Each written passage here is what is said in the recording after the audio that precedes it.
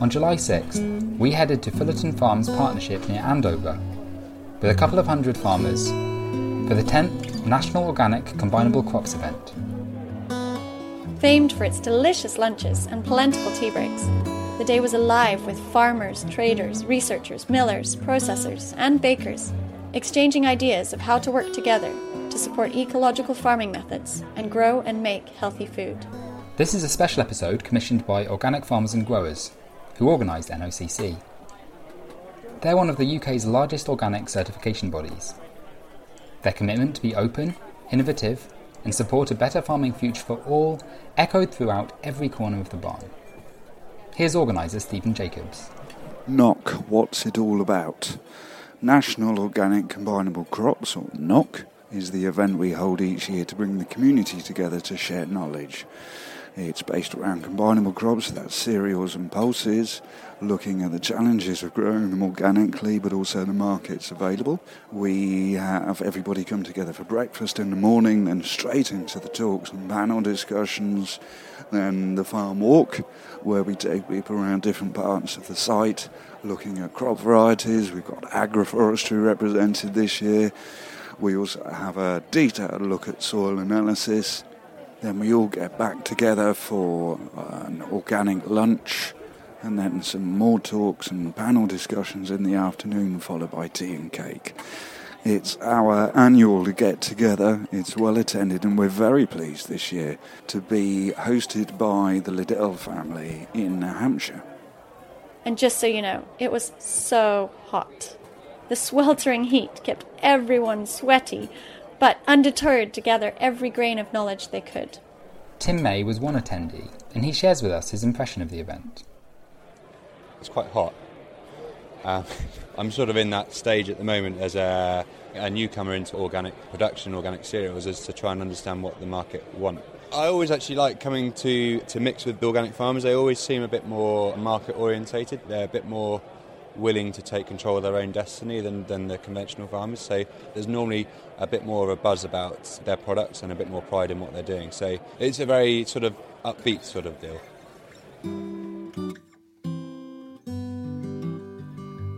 We start with what to grow. In the morning panel discussion, there was a call for more farmers to trial new and different varieties on farm. The message was clear. Citizen science and on-farm research are vital in order for the organic arable sector to continue to develop and produce high-quality, nutritious grains. Researcher Ed Dickin tells us about some breeding trials he's been doing on his parents' farm.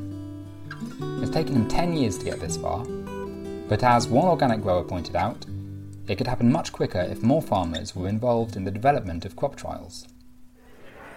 I'm Ed Dickin. I'm a lecturer at Harper Adams, but my research interest, which is a bit of a hobby, is breeding cereals, looking at nutrition and human health as well as for yield. So the main one I do is naked barley, which is barley specifically for human food. It threshes freely, bit of a tongue twister, free threshing from the husk, so you can use it for human food without further processing.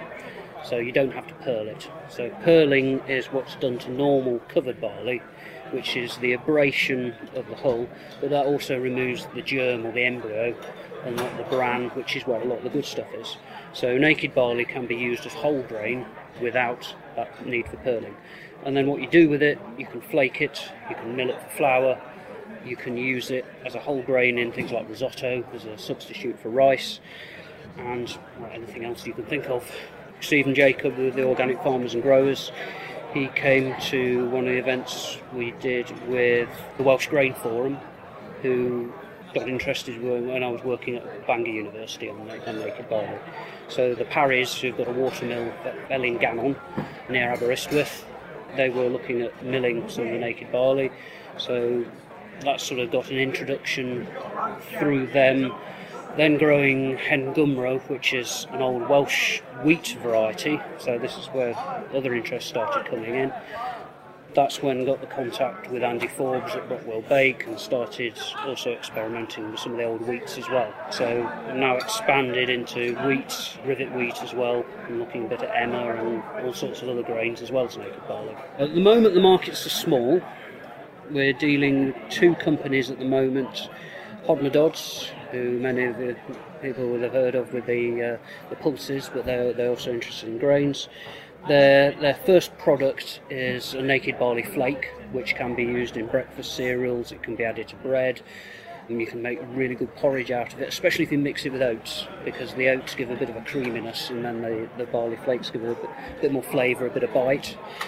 And also Edme, who provide ingredients for bread making, and they've been looking at it for their whole soft process, where they sort of hydrate and cook the grains and supply them pasteurised in vacuum-packed bags, and then bakers can add those grains straight into their dough, and because those grains are already hydrated, they're not going to suck moisture out of the dough, so you don't have to adjust your water and flour volume.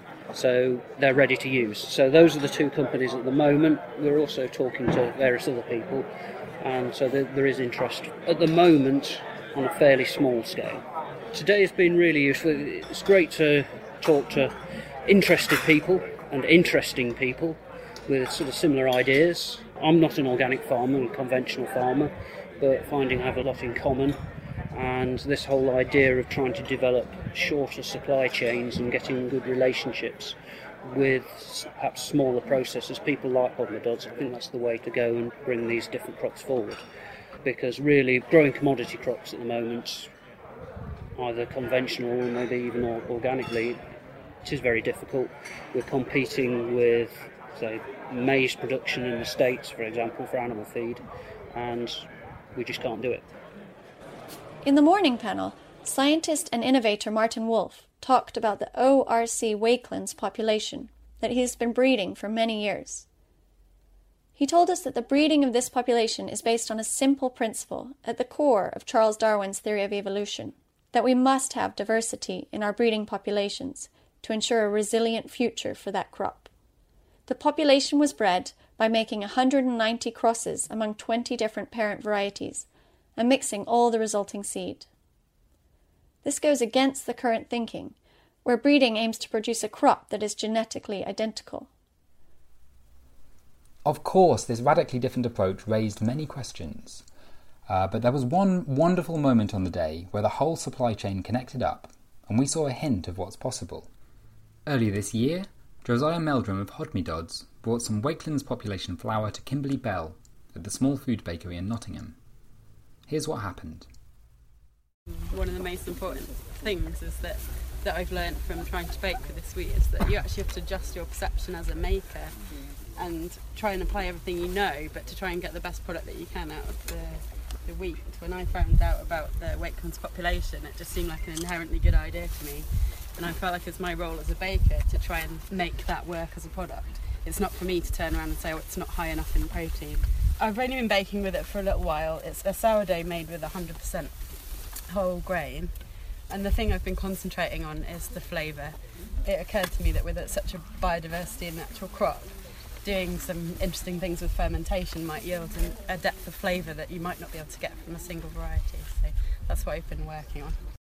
We need to understand the two different positions, what the baker requires, what the farmer needs to get in terms of yield and reliability, and if we can bring them together and make a connection, which Hodmedod has done, then we can make something that the farmer might be very sceptical about, the baker might be very nervous about, actually work and create something delicious that people are clearly enjoying. So that's what we're all about. It's so exciting. It feels like really exciting to be right here, right now, surrounded by grain and wheat and eating bread.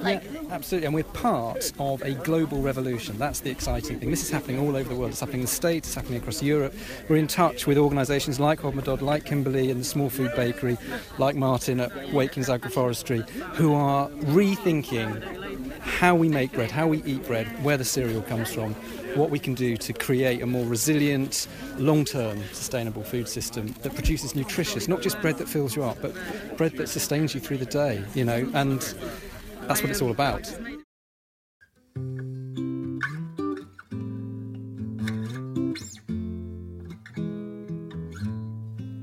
The bread was incredibly delicious, a totally unique flavour. The panel I hosted after lunch had a mixture of non-organic and organic farmers sharing what they are experimenting with on their farms. It became clear that all are aligned on principles of diversity, increasing soil organic matter, and building a resilient business. One of the panellists, John Pawsey, is a farmer who's invested in a piece of machinery from Sweden that's helping build resilience in his business and has allowed him to experiment with relay cropping, directly planting a second crop into the current crop before harvest.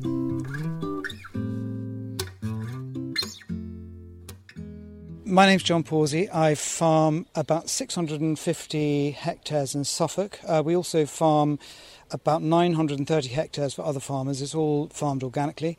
I also have 670 breeding ewes. We're increasing that year on year, really to sort of close the nutrient gap on the farm, to extend our rotation to include more lays and to ultimately build fertility so we build a long-term sustainable rotation. So we've done 2 years of relay cropping, and they're both using the same crops, which is using spring oats with buckwheat. So the idea with relay cropping is you harvest the crop of oats and then afterwards you harvest the crop of buckwheat. So how do you do that? So first of all, you drill your spring oats and they come up, and then with our drill we can drill a row of buckwheat in between the 2 rows of spring barley at a later date, so it comes to harvest later. And the idea is to try and get 2 crops out of the field, which sounds a little bit greedy, but actually the upshot really is that you could get a crop of it, but also if you don't get a crop of it, it could also be something you could crimp a roll or roll down to serve as a mulch to suppress weeds, or you could just incorporate it into your soil and it would be a green manure. So it's just trying to bring sort of more diversity into what we're trying to do to produce potentially different results, to either produce more output from the field or to increase soil organic matter or suppress weeds. I thought that relay cropping would be a good idea because actually it does have different outcomes. I think what you're trying to do as a farmer is you're trying to spread the risk of anything failing. And the way you spread the risk of anything failing is to bring as much diversity into the field as possible. Now, I know that, just having oats and buckwheat isn't a huge amount of diversity, but when you start thinking along the lines of, other crops you could be growing in conjunction, and there might be 3 crops you could grow, or you might be able to harvest crops together. I think, it's about taking the risk out of anything going wrong, and be it weeds overtaking your crop, and the way you suppress them is by putting in another crop in the bottom of the crop that you're initially wanting to harvest, in the second crop then suppressing the weeds, or, building fertility by incorporating the relay crop into the ground if you can't harvest it. The first thing you have to know is what outcome do you want. First of all, it's your desired outcome, because then that'll enable you to make the right selection. So the desired outcome for us with the buckwheat was to possibly take a crop off it, but also the roots of the buckwheat exude a chemical that makes locked up phosphate become available, and the next crop we were going to plant was going to be beans, which needs phosphate at the early seedling stage. So that was what we really wanted out of it, and the bonus would be that if we could take a crop off each. Another thing that was a first, I think, is we had a sort of agroforestry demonstration, and I've been going to Martin Wolf's farm in Wakelins in East Suffolk. It's very close to my farm, for a long time, looking at his agroforestry system, and every time I see it I get incredibly excited about it. I haven't done it at home yet, but I plan to do some, and it was really good to see it demonstrated here at Knock, and it's also very exciting that more people, not just organic but conventional farmers, are beginning to talk about it. Watch this space. Next, farmer Sophie Alexander told us about her involvement in compost tea trials, her on-farm research that is part of an innovative farmers project. My name's Sophie Alexander. I farm in Dorset at Hemsworth Farm. It's about 400 hectares. It's now entirely organic, and we have a lot of cattle which are brought to the farm by a dairy farmer, an organic dairy farmer, so we look after his replacements. Otherwise, we grow mostly wheat, barley and oats, and quite often we grow beans. I've only been managing the farm, this is our 6th year, and when I took it on, I knew it was quite a tired, well-used farm, knackered farm. First of all, doing the overwinter cover crops, really long legume lays, and getting the cattle on, that was the most instant way of being able to rejuvenate the farm. But looking for other ways to supplement that, I couldn't make enough farmyard manure and compost to apply. And I read quite a lot about compost teas, and then just happened to bump into a few people who were very encouraging about compost teas. I thought, well, let's give it a go. It's got a wonderful logic about it in that it's going to boost the microbiology of the soil, which is what makes plants grow. It releases nitrogen. It suppresses diseases. So far, the first year, what has been demonstrated is that there is a significant increase in the fungal and microbiological activity in the soil that's been treated. This year, it's tailed off because the last couple of applications we did, the moisture content of the soil was really low. And I think it was probably just applying microbes that couldn't survive, sadly. So the graphs show good activity when the moisture's high, but then not much. So I don't know whether it'll help us much this year. So last year, the trials were on an oat crop. What we found with the oats, and it was a surprising result because, until I came to want to buy more oat seed, Firth oat seed in the spring, for spring planting, I tested my own grain to see what the disease profile was, and what we had in store, what we had treated with compost tea, had an appreciably lower disease rating than what I could buy on the open market. So I kept back some tonnage and cleaned it and had it tested again, and so that's a good result. That saves money too.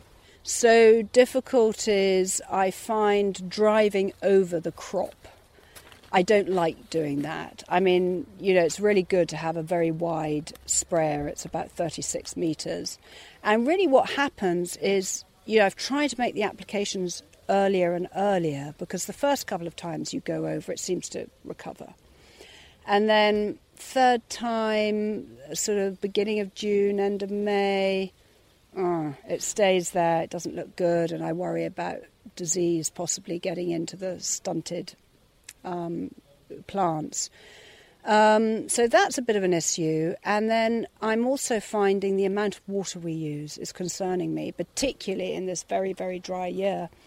Because we use a contractor's sprayer, so he's using it for conventional chemical applications a lot of the time, and he's incredibly diligent and conscientious. He wants to wash out from the sprayer every single trace of chemical.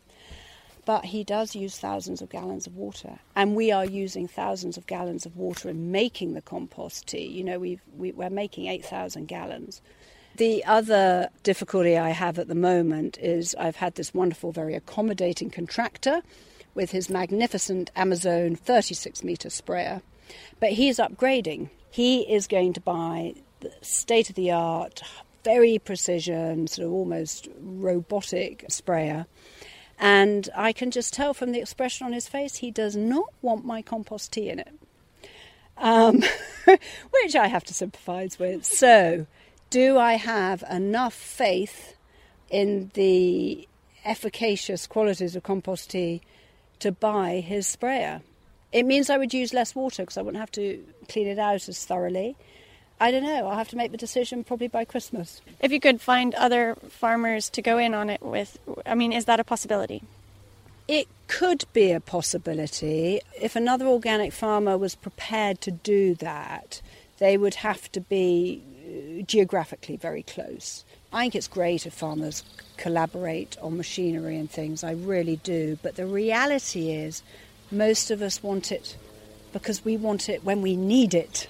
And, maybe a compost tea sprayer, it's not as vital. You can move the application dates by a week or so. So, maybe I'll brew for other people and spray for other people. There's a thought. That's a third dimension I hadn't thought of, Abby. I love that. We're being very entrepreneurial on the spot. Yeah, there you go. Finally, we hear from Andy Howard, a non-organic farmer who spent his Nuffield scholarship learning about intercropping around the world. For him, low input is not only more ecological, it's also better economically. Using clever strategies and well thought out practices can be at least, if not more productive, and results in a more viable farming business.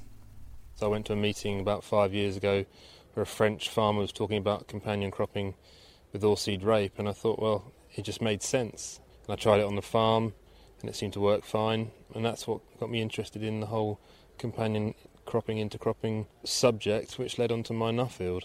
At the time, I didn't see it as a solution to any particular problem we had on the farm at the time, but now I know more. I realise that intercropping has the potential to mitigate a fair few modern agronomy problems. The first one we did was winter oilseed rape, companion cropped with vetch and buckwheat, and that didn't seem to harm the crop. We used no herbicide, less fertiliser, and we didn't see a yield loss. There's plenty of research now saying you can get yield benefits and better, less insecticide, less fungicide as a conventional farmer. Now we're doing spring peas and spring oilseed rape together, and the idea of that is the oilseed rape stops the peas falling over, and come harvest we can harvest both and we're not scraping the peas off the floor. We're also doing a little bit of beans and oats. The oats are helping weed control in the beans and reducing disease. And the last thing is chickpeas and linseed together. And again, the linseed helps weed control plus disease control in the chickpeas.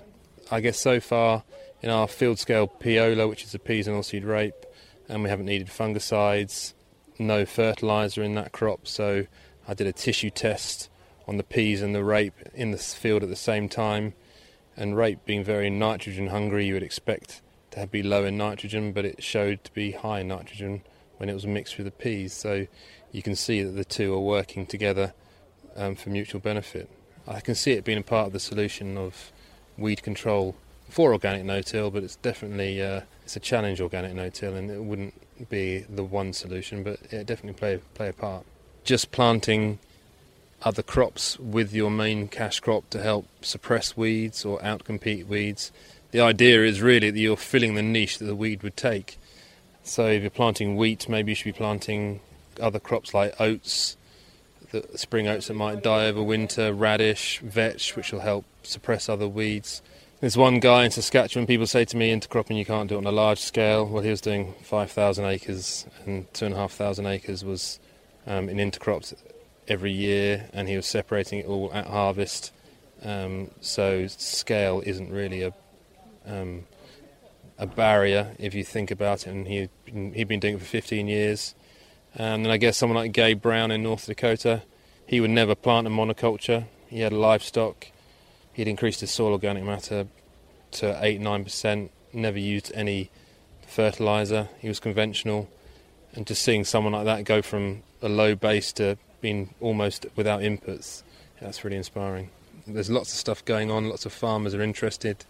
I've spoken at lots of meetings, and it seems to be in the press, farming press. There's 2 European projects starting, looking into intercropping, the Remix project and the Diversify project.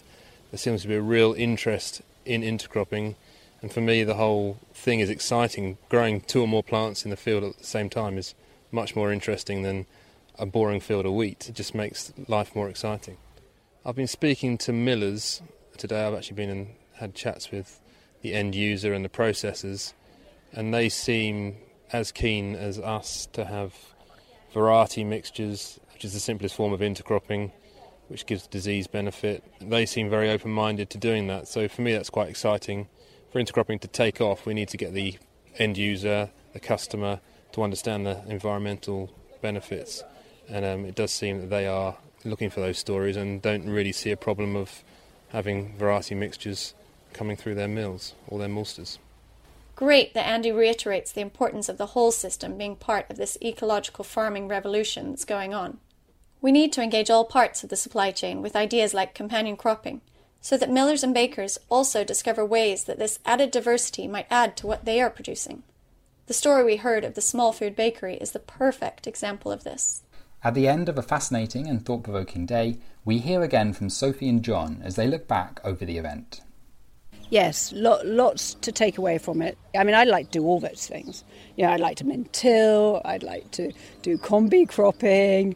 Jury's out on whether I want a chameleon drill, I'll see. One of the big positives is I really like the conversations and the exchange of information ideas between not just organic farmers but non-organic farmers as well. I think it's a really artificial divide that's built up, organics taking the moral high ground, which is always a really dangerous thing to do. And actually a lot of the innovation in machinery and plant science is all due to the conventional guys. So thank you. And they're the ones developing robotics and things, which I'm really looking forward to. And likewise, they're now thinking, oh gosh, maybe we need to do cover crops. Maybe we need to, use leguminous leys and bring cattle back. And if the organic sector hadn't kept all that expertise and knowledge alive and well, it might not be there to call on. Let's do more together and be less judgmental about each other. I think what was really interesting about the discussion today, and I would say something that's never happened at Organic Cereals before, is you had a panel of 2 conventional farmers and 2 organic farmers. And I don't think it's happened before. I might be wrong. What was so exciting, and I've sort of been feeling this before the event, but it really compounded it, was that a lot of the language that farmers that are seeking a biological system rather than a chemical one, we're beginning to talk the same language. I mean, obviously an organic farmer, we get a price premium. We don't want them messing around with our price premium. But at the end of the day, actually, we're all trying to achieve the same thing, which is a sustainable rotation, which doesn't impact on environment too heavily and also builds soil fertility. So, very exciting. Some great themes emerged from the day. The value of knowledge sharing amongst all farmers, organic and non-organic, to build resilience into businesses. The need for more citizen science and on-farm research to help the sector to develop. And finally, how important it is to engage the whole supply chain. We've heard how farmers are excited to be working with ecological methods, diversity, and maybe even planting populations. But it will only be viable if the market takes this journey with them. That was the beauty of NOCC. Everyone from the whole system was there in one place, excited to work together to create delicious, nutritious products that are good for people and the earth.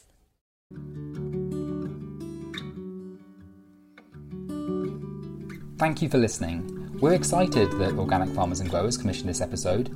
OF&G is the largest certifier of organic land in the UK, working with producers and processors to ensure their products meet the highest organic standards.